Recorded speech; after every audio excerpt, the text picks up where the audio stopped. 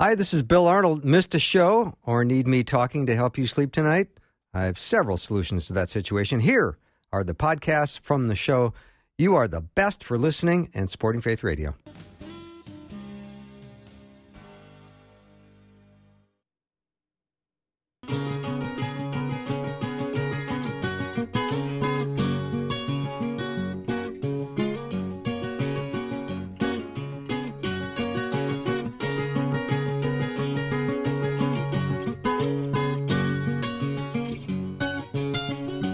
Welcome to Afternoons with Bill Arnold. Thank you for joining me today.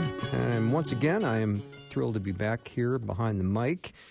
Had a couple of days off, a little bit of relaxation. I hope you had a nice Thanksgiving with the fam or whoever you were with. I hope you were filled with gratitude. That's what I was trying to focus on, is being grateful, which I need to be all the time, every day. All right, so Dr. Josh Mulvihill, who was just in studio, deposited a couple of books for me to give away. So if you heard that interview on the book is called Biblical Worldview. I've got 2 copies to give away, and they will go fast, like hot potatoes. So text the word book, and we'll send you a link, and then you can fill it out, and you will be part of the drawing, and we will draw today. So you will probably know in the next 6 to 8 months if you won. But I'm just kidding. We'll let you know today or tomorrow. All right, we're going to take a little break. When we come back, we've got a whole hour with Ken Samples. He's a philosopher and theologian. You can find him at reasons.org. Topic today is More Than Flesh and Bone, the Meaning of Human Consciousness. It's going to be great. Be back in a minute.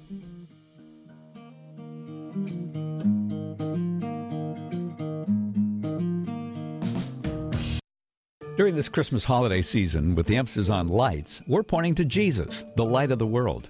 And when you support Faith Radio, you're helping others see the light. I'm Neil Stavum, manager of Faith Radio.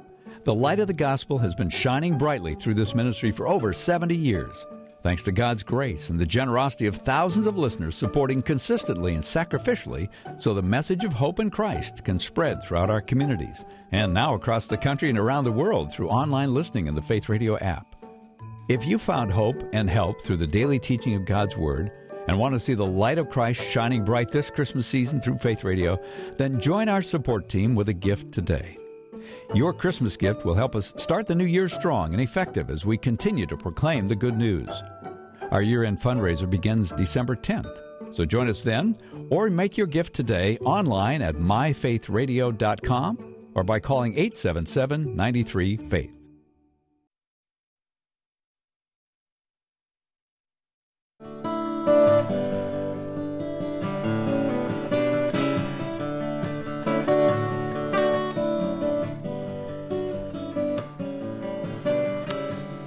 Ken Samples is not your typical thinker. He's both a philosopher and a theologian. And he just really loves helping people understand how reasonable and relevant the truths of Christianity are. And he's just a delight. He's a monthly guest, and I always look forward. When I see Ken's name on the schedule, I always take a deep breath like, oh, this is going to be great. I'll learn so much. And he's so easy to talk to. And you know him from reasons.org. He's also written several books like Christian Endgame, 7 Truths That Changed the World, and God Among Sages. Today we're going to talk about the meaning of human consciousness. Ken, welcome back to the show. Hi, Bill. It's good to be with you. How was your Thanksgiving? It was very thankful and grateful and enjoyed my time with the family. Good. And you did the traditional meal with the turkey and all the fixings? We did. I tried not to overeat, but I'm not sure how successful I was. Yeah, we live in a wonderful world, don't we? Lots of good things to eat. Yeah, that's for sure. All right, very provocative topic, more than flesh and bone, the meaning of human consciousness. Maybe we should start, Ken, with what is consciousness? Yeah, that's a really good question. And interestingly enough, Bill, it's not an easy question to answer. Oftentimes when philosophers talk, even theologians talk about consciousness, but we equate it with our mind, our thoughts, our ability to sense and have awareness. So I would roughly say that consciousness refers to our mental states, our thinking abilities.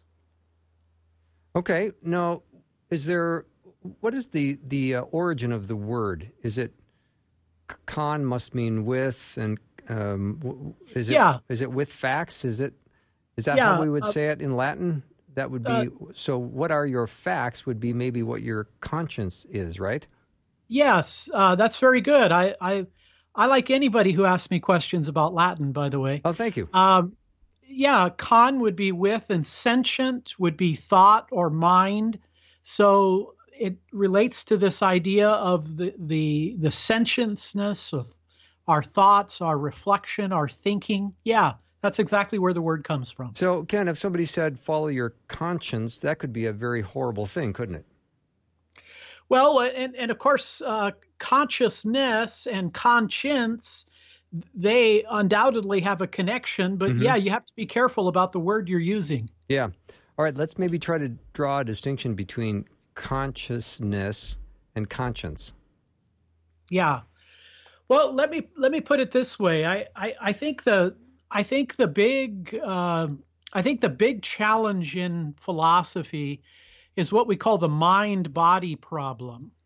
And the mind-body problem, put simply, is it seems like there are two different substances or two different things. I mean, I have a body, but I also have a mind. And what is the relationship between those two? You know, the body seems physical and material. The mind seems abstract. And we're not sure how consciousness or the mind relates to the body. Now, if I could tie in conscience, well, that would have to do with reflection about the moral state of my behavior, or whether my life is being lived consistently. And so it would tie into that whole idea of kind of living a reflective life. Okay. So I got to dig a little bit deeper into this idea because I got a lot of questions. So let's talk about consciousness more.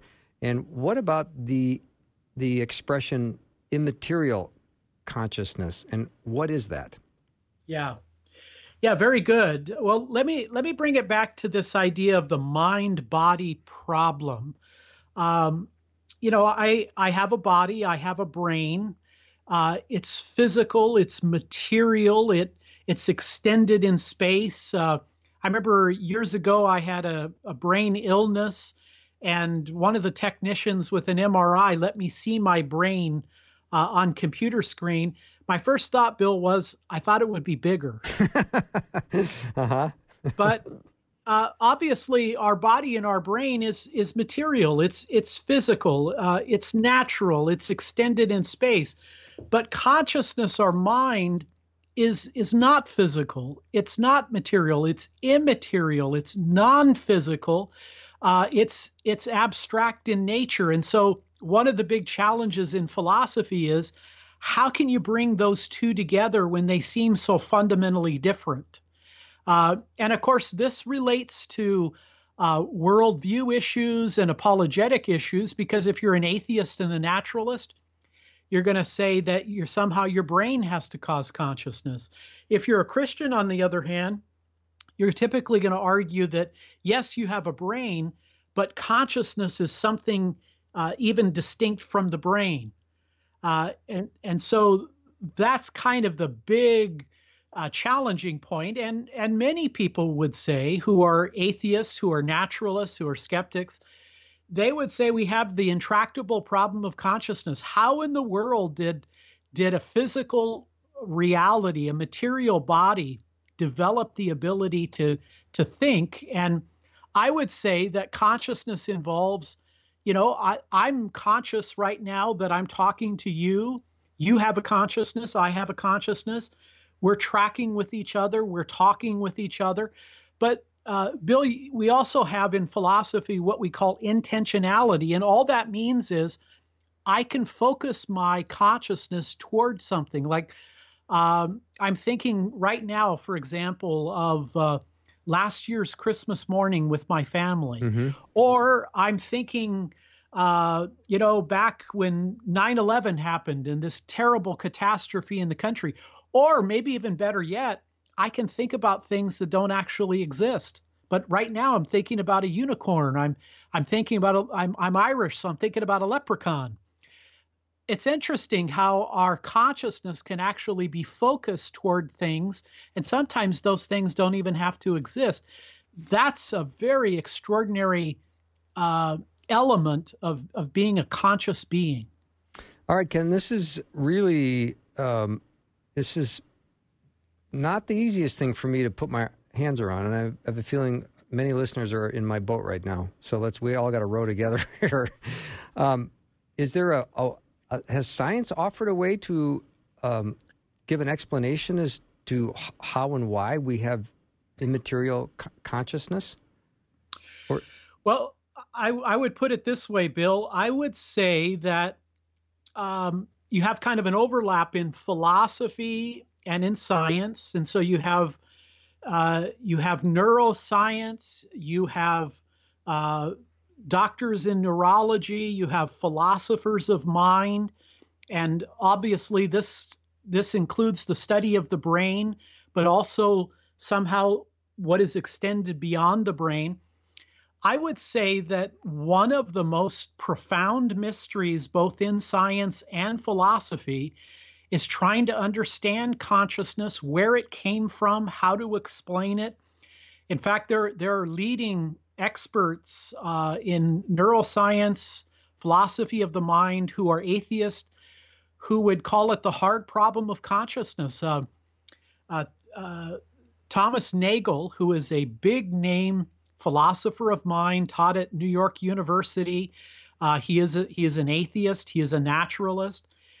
He has given up on Darwinian evolution as an explanation of consciousness, and he says he doesn't think naturalism has any explanation, and he went so far as to propose panpsychism.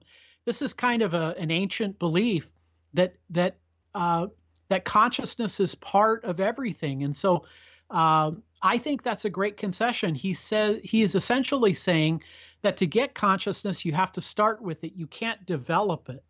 And often in the past, secular scientists, secular philosophers have argued that somehow the brain evolved to a point of complexity, and then there was an emergence of consciousness or mind. But Nagel says that's a dead end.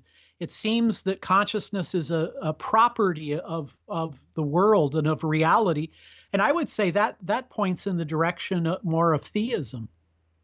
All right, Ken, I need to take a little break. Ken Samples is my guest. I want to open up the text line. If you have a question, maybe you need some clarification over something Ken said, let us know what it is. We'd love for you to be involved in this discussion. 877-933-2484, 877-933-2484. We'll be right back.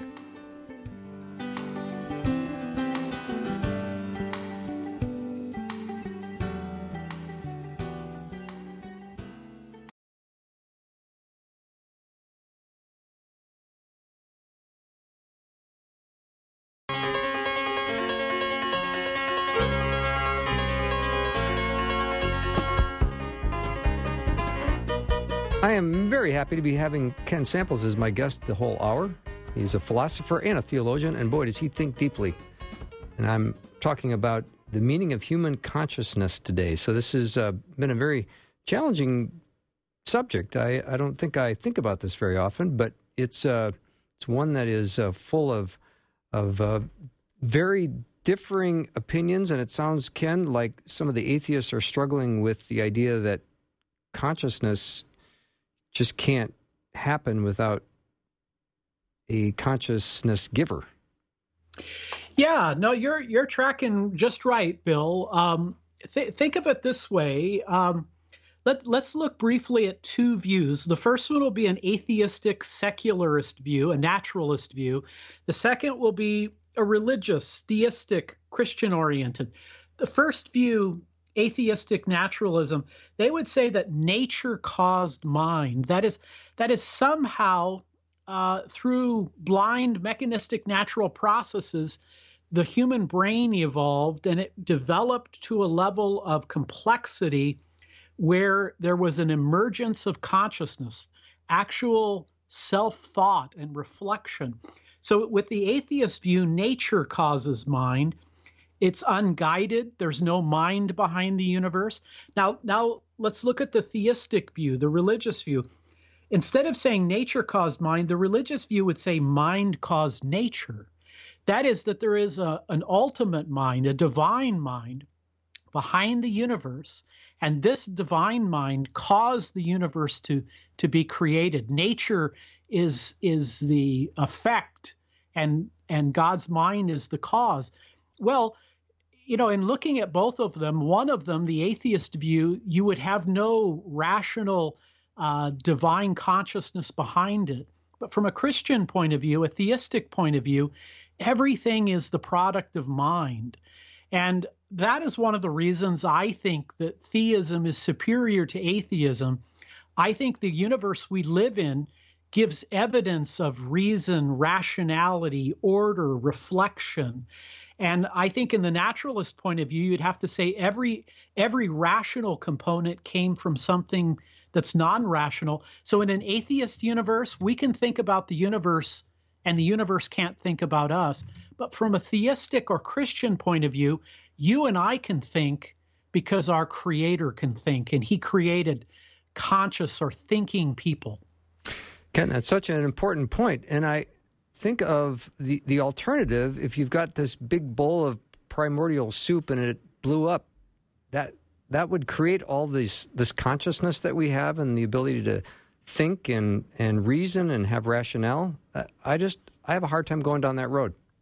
That's a very difficult, for any atheist or secularist who may be listening to your program, to think about the view that reason comes from non-reason, mind comes from non-mind, consciousness comes from non-consciousness, as opposed to the Christian view, mind from mind, reason from reason, consciousness from a superconsciousness. I think that the theistic, the religious, the Christian perspective carries greater explanatory power, a greater sense of reason. You put all that in a sippy cup. I was able to understand everything you just said. Well, it's because you're such a rational talk show host. That's right. You're being nice, Ken. But no, seriously, there's this idea I've always had that a mind outside this world created this world and then gave us all of these wonderful, amazing gifts. So that's the only thing that even remotely makes sense to me. Yes, and I think, Bill, if to take it a step further, if there is no mind behind the universe, and if our brains have evolved through purely unguided natural processes, it's difficult to know whether evolution has really given us the ability to have reason and rationality. Evolutionists often say the reason that people like you and me believe in God or objective morality or life after death, they say, well, those beliefs at some point had survival advantages. But my point would be, and this is an abstract point, but I think it's a powerful one. If evolution has put false beliefs in our mind, I'm not sure we can trust our mind to give us true beliefs about the world. And if that's the case, then I think evolution and the secular worldview comes crashing down. Yeah, good point. So, Ken, how much of a challenge is this for the scientific community? Do they go back and forth on this a lot? And how do they deal with this challenge? I think it's a huge challenge. In philosophy and science, it is known as the intractable problem of consciousness. There are these really big challenges like the origin of life, the origin of consciousness. These are not easy. They're not easy for any worldview to, easily explain. But I think many naturalists, many secularists who are scientists, their basic perspective is, well, look, we haven't been studying this all that long. Give us time. Maybe there'll be a breakthrough. Maybe there'll be an understanding that will allow us to understand how the mind could have come from non-consciousness. But, to be perfectly candid, there are many secular scientists and philosophers who feel like we're not any closer to understanding consciousness. It's a mystery, and that's where I think the explanatory power of religion, and particularly the Judeo-Christian religions, I think play an important role in this deeply mysterious subject. And it is deeply mysterious. All right, maybe we can talk about the significance that would be in the reality that we as humans, we can reflect upon the universe, but the universe can't really reflect upon us, can it? No, that's exactly right. And I think this is a good thought experiment for your listening audience that, let's say there's no God, and let's say somehow the universe is here. Maybe it's a brute reality. Somehow through tremendously improbable odds, evolution has produced human beings. So now we can think and we can reflect and we can ask questions about the universe. And the universe doesn't have a mind. The universe doesn't have consciousness. The universe cannot think about us and reflect about us. But we who are the effect are now greater than the cause, because we can think back to the universe and say, wow, there was a time when there was no conscious beings. We have become greater in some sense than the universe because we can think and reflect. But again, the religious perspective says, oh no, the theistic Christian point of view says God is an infinite, eternal, conscious, spiritual reality, and he created creatures and gave them the capacity to think and to reflect. So yeah, in an atheist, naturalist, secularist worldview, human beings can reflect on the universe in a way the universe can never return. When I've encountered people that don't have a really strong spiritual life or faith, and they will sometimes talk about the higher power as the universe. And I've never I don't know if I've quite ever understood what their position is, or maybe I've never really asked them to explain that. But what would you say that their take is on that? Well, there is a diversity of thought in the various world's religions. For example, in Hinduism, you could hold the view that all reality is one, and that one reality is God. So the universe is God. That would be some kind of pantheism or monism. Monism means one, so one ultimate reality that's mind or consciousness. So if you were a pantheistic Hindu, you could argue that everything is God and therefore we're God. You'd see that in Krishna consciousness. You'd see it in Eastern mysticism. That was very popular in when the religions became popular in the 60s in America. Mm-hmm. So you would have all reality is one thing. That one thing is God. So the universe is God. Yeah, Ken, let me take a little break. Ken Samples is my guest. We're going to continue this fascinating discussion on consciousness. So let me know what your questions are, 877-933-2484. We'll be back with Ken in 90 seconds.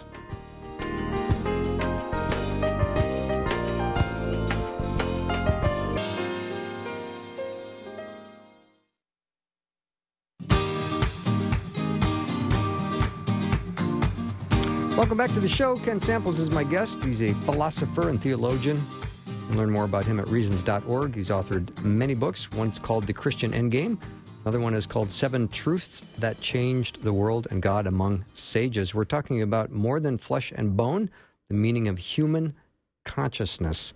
And Ken, I don't know if you're like me, but I think about every guy my age at one point has memorized Bill Murray's monologue in Caddyshack that on his deathbed he'll receive total consciousness. That's a cult classic. Indeed it is. Yeah. That's one of the first times I think we all thought about, what is consciousness on your deathbed? And there's some questions that are coming in from listeners, and one was dealing about that. What about people who have near-death experiences and their consciousness continues? Yeah, I used to teach a university course called, it was entitled Perspectives on Death and Dying. And part of that course, we would look at near-death experiences. And there are some very interesting and provocative cases where people have had an after-death experience, either heart problems or something of that nature, where they have actually been, where they're clinically dead, and yet when they're revived, they can tell information that they didn't have access to. They knew the names of the doctors in the room. They knew who had come to visit them. There are some profound cases. In fact, A.J. Ayer, who is a 20th century famous analytical philosopher, he was in the hospital and somebody brought him some salmon because he loved eating that particular fish. He began choking, had a near-death experience where he had an encounter with beings after death. And when he came back, he said, though I'm an atheist, I mean, he was kind of like the Richard Dawkins of his time, the atheist of atheists. A.J. Ayer said he now believed that there was consciousness, there was existence after physical death. So near-death experiences are a very interesting field. Some of them, I think, are sketchy. I don't think we should accept all of the data, but there are some cases that really make you think and are supportive of the idea that we'll be conscious after the death of our body. Wow. There's another listener, Ken, that says, is mind non-spiritual, partly spiritual, totally spiritual, or something else? Yeah, that's a really good question. I think you do. You got some. You've trained them well, yes, and they work with you. I would say that the basic Christian position, I think generally I could say it's the biblical position, is what we would call a mind-body dualism. That is, generally the Christian belief is that we're a union of two substances or two realities. There is the body, the physical side of us, and then there is the non-physical, immaterial, call it the soul or the spirit. And we have a soul that is infleshed. So we're a union of body and soul.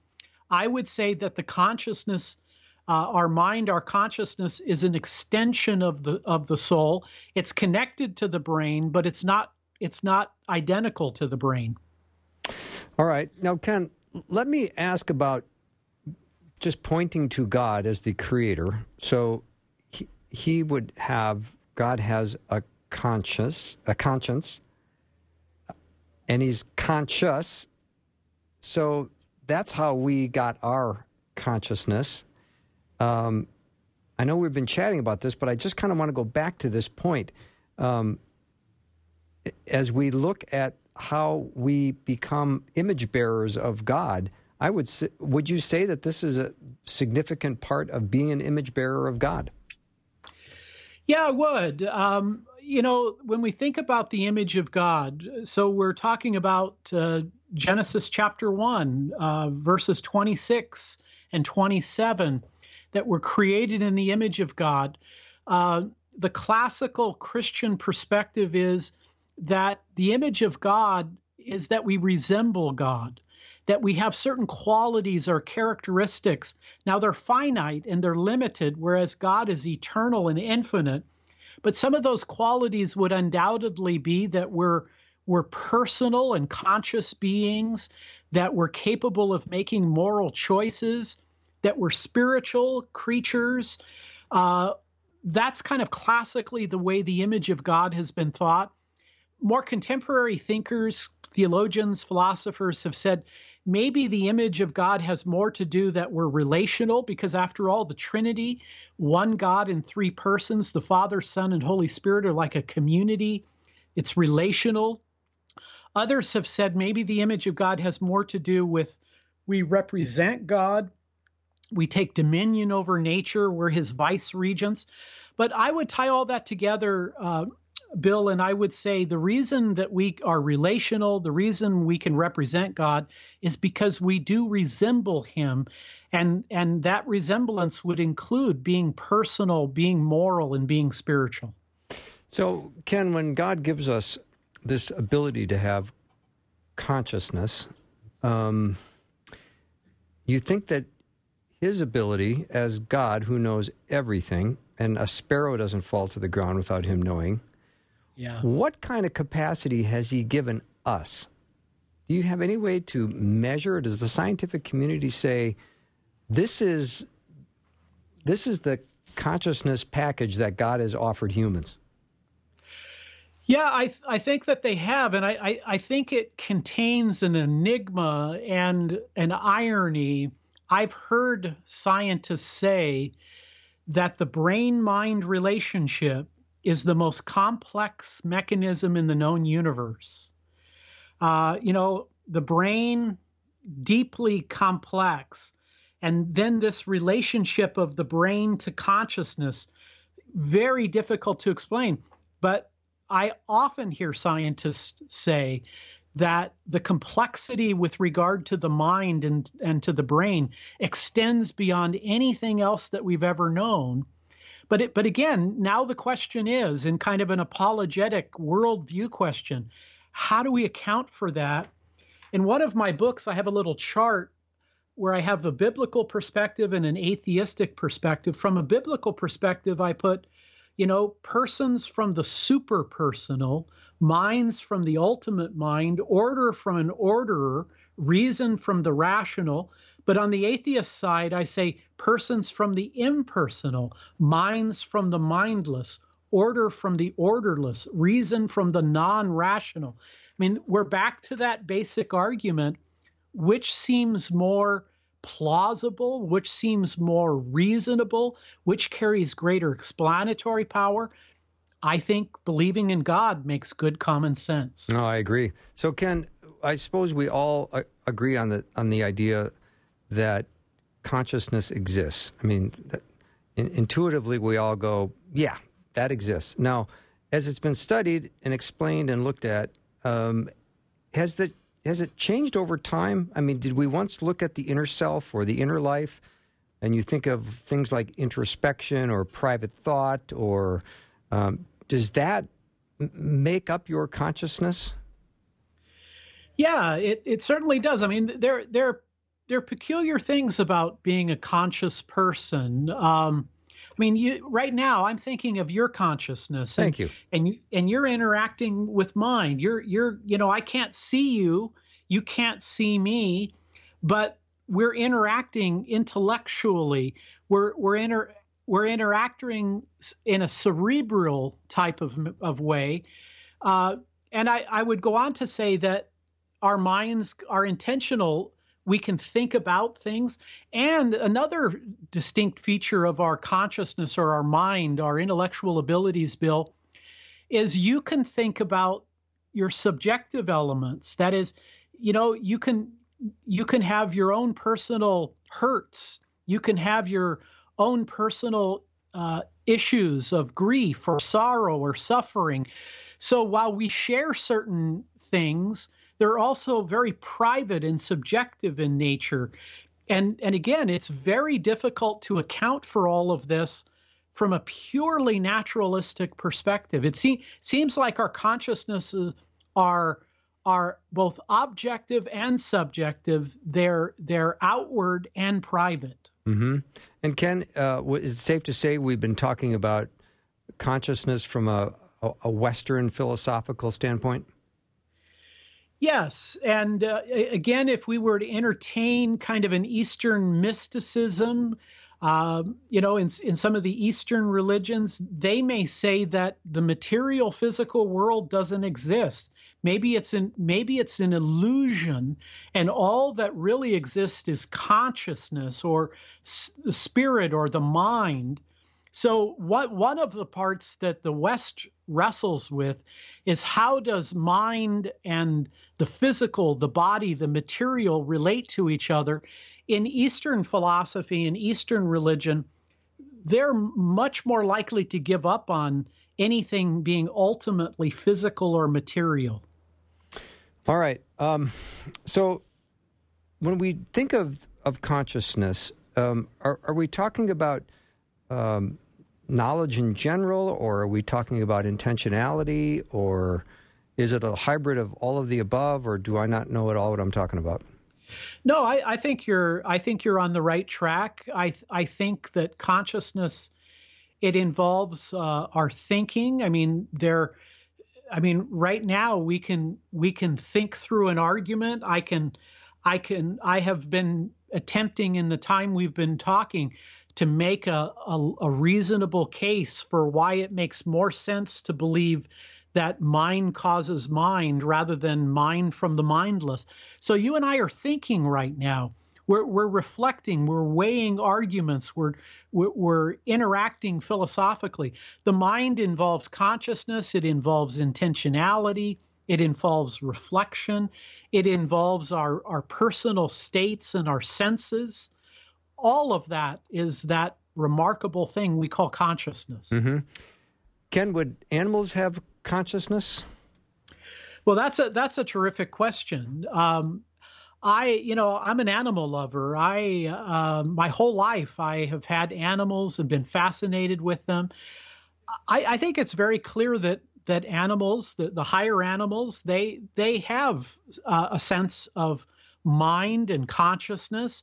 When I have 2 dogs and a cat at home, it's very clear that they can, they kind of can communicate. They can think. They can work through. Sometimes when it comes to nature, they're more skilled than I am. Mm-hmm. And tracking, smelling. Think of a bear and its ability to smell, or any of these kinds of things. I think, however, that it's probably the case now. I can't speak for some people say that dolphins or, certain really high functioning animals, maybe an elephant, that their level of consciousness may exceed other animals. But what I don't think animals do is I don't think that they think about philosophy. I don't think animals develop science or do mathematics. It seems that animals are conscious and they have consciousness, but they don't seem to think analytically, philosophically, or scientifically the way humans do. Mm-hmm. Ken Samples is my guest. We're going to take a little break. If you have a question or would like to ask anything about philosophy or consciousness, let us know what it is. 877-933-2484. Again, Ken Samples is my guest. Reasons.org. You can go learn more about Ken. We'll take 90 seconds and be back with Ken.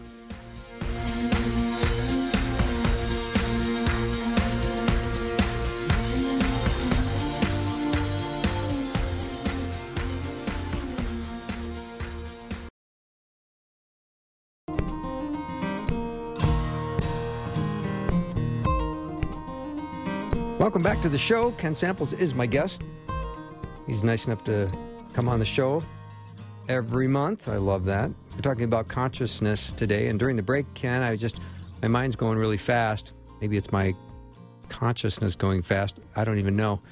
But when I think of people trying to control levels of consciousness, when they go into like a state and they're able to allow things to happen to them, you see things on, TV that you go, how are they letting these people do this to this guy, because he's in this altered state of consciousness. Is that something that he's controlling, or am I just being taken by a stunt? Well, I guess I would say this, Bill. Obviously, our conscious state is a very personal state. It can involve a very subjective side. I think it is possible to manipulate people's consciousness. I think it is possible to abuse people's consciousness. Mm-hmm. And I tend to think that, one of the most unique parts of us is our conscious ability to think and reason. I think we should be very careful about the kinds of things we subject ourselves to, either psychologically or spiritually. I know people who struggle with mental health issues, and how vulnerable that they can be under certain conditions. So I think Christians should be very much up on the need to encourage, support, protect, and to nurture people's mind and emotions and feelings. Mm-hmm. Ken, I know you're not a medical doctor, you're a philosopher and theologian, but as we talk about consciousness, and it makes me wonder when people have, like, say, a epileptic attack or something, are they experiencing altered states of consciousness? Well, I'll tell you, in 2003, I had a brain illness. I had 6 abscessed brain lesions. The mortality rate is 80%. Wow. I was very fortunate. The good Lord was gracious to me. I had good medicine. But I remember being very sick, and they were pumping a lot of drugs to try to.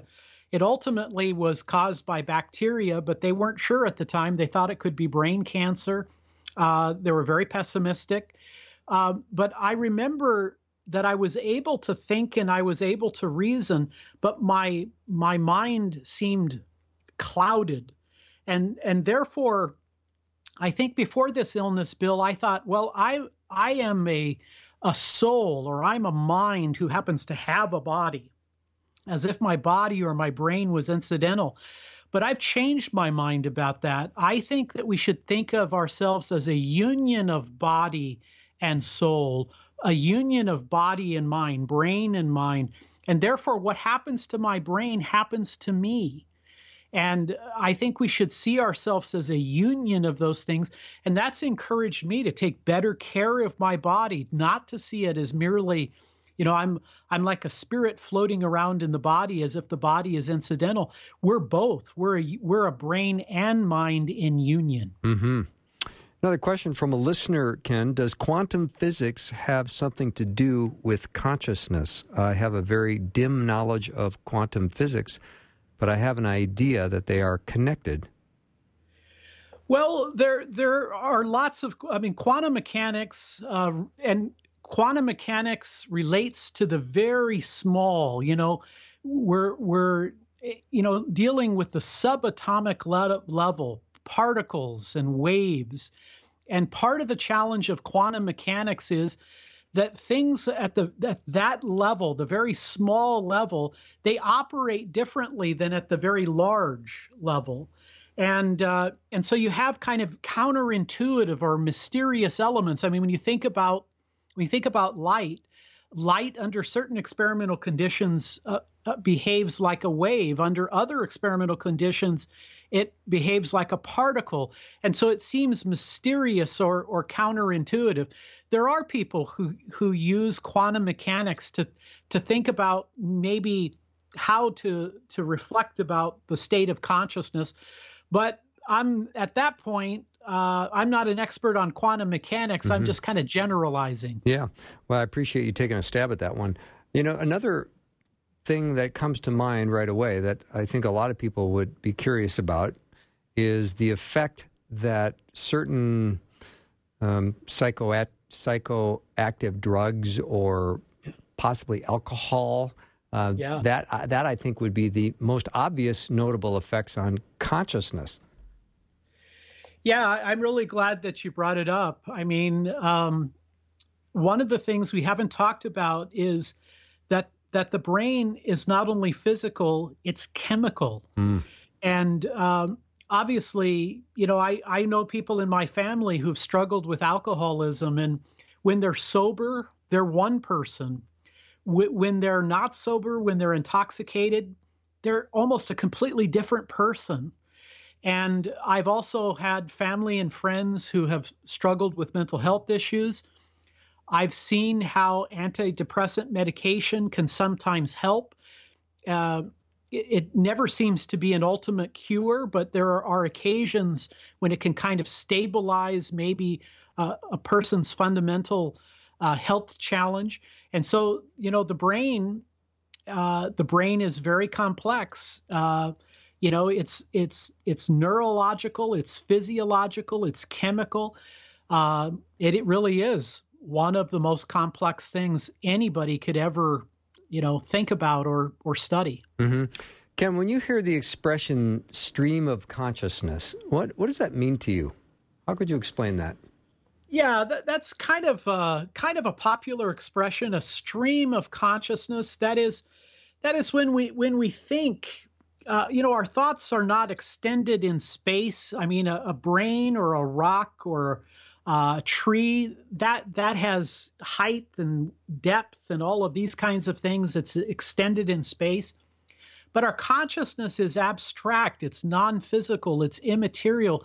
But it seems like it kind of flows like a stream of water. That it kind of emanates out of us. So a stream of consciousness would be, a series of thoughts or reflections or analysis. Mm-hmm. When I think about self-reflection, I mean, you pretty much need consciousness to do that, don't you? Absolutely. I mean, there's no way to be a thoughtful, reflective, obviously a definitive feature of human beings is that we can think and reason and reflect. And that's totally dependent on us being conscious beings. Mm-hmm. Rocks don't do it. Yeah. Insects don't do it. And I think animals do it, but only in a limited way. Yeah. So Ken, when I think about consciousness, and then the other word that comes to mind is awareness, and of course, having awareness is good. And as Christians, how can we and how should we think about this subject of consciousness and be best equipped to go serve God's plan for our lives and to have an awareness of what's going on around us? Yeah, that's a great question. I think there are some things that can be very meaningful and helpful to us. I think in one way, I mean, we can think about God as having consciousness, God being a mind. I mean, God doesn't have a body. Now, Jesus' human nature had a body, but the Father, Son, and Holy Spirit, they're immaterial, non-physical. They're spiritual beings. They don't have a body, but God is like an infinite consciousness. Therefore, when we think about our own consciousness, we can think, we can reason, we have these analytical abilities. God has those with no limits. So I think in one sense, it can kind of help us think about the nature of God. I think we can also realize that, the way you think really defines who you are. How you think about morality, how you think about work, how you think about politics. All of our thinking is such a very important thing. I think Christians want to think carefully. We want to think critically. We want to think biblically. We want our thinking to be influenced by God's word and his revelation. And I think we also want to take care of our ability. I mean, one of the scary things is, maybe a person getting Alzheimer's where they are conscious beings, but they can no longer connect with memory.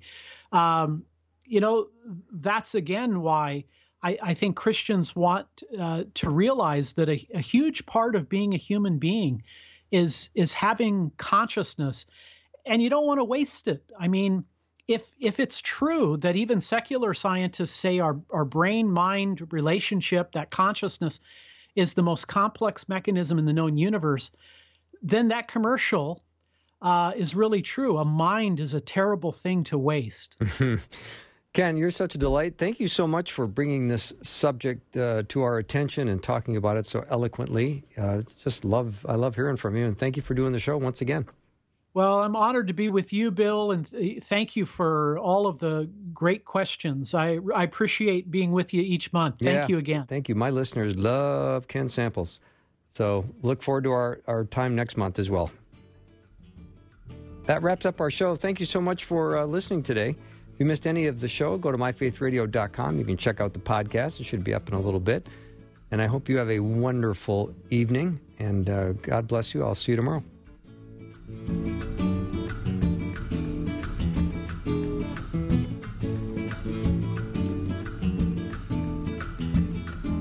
Thanks for listening. Programming like this is made available through your support.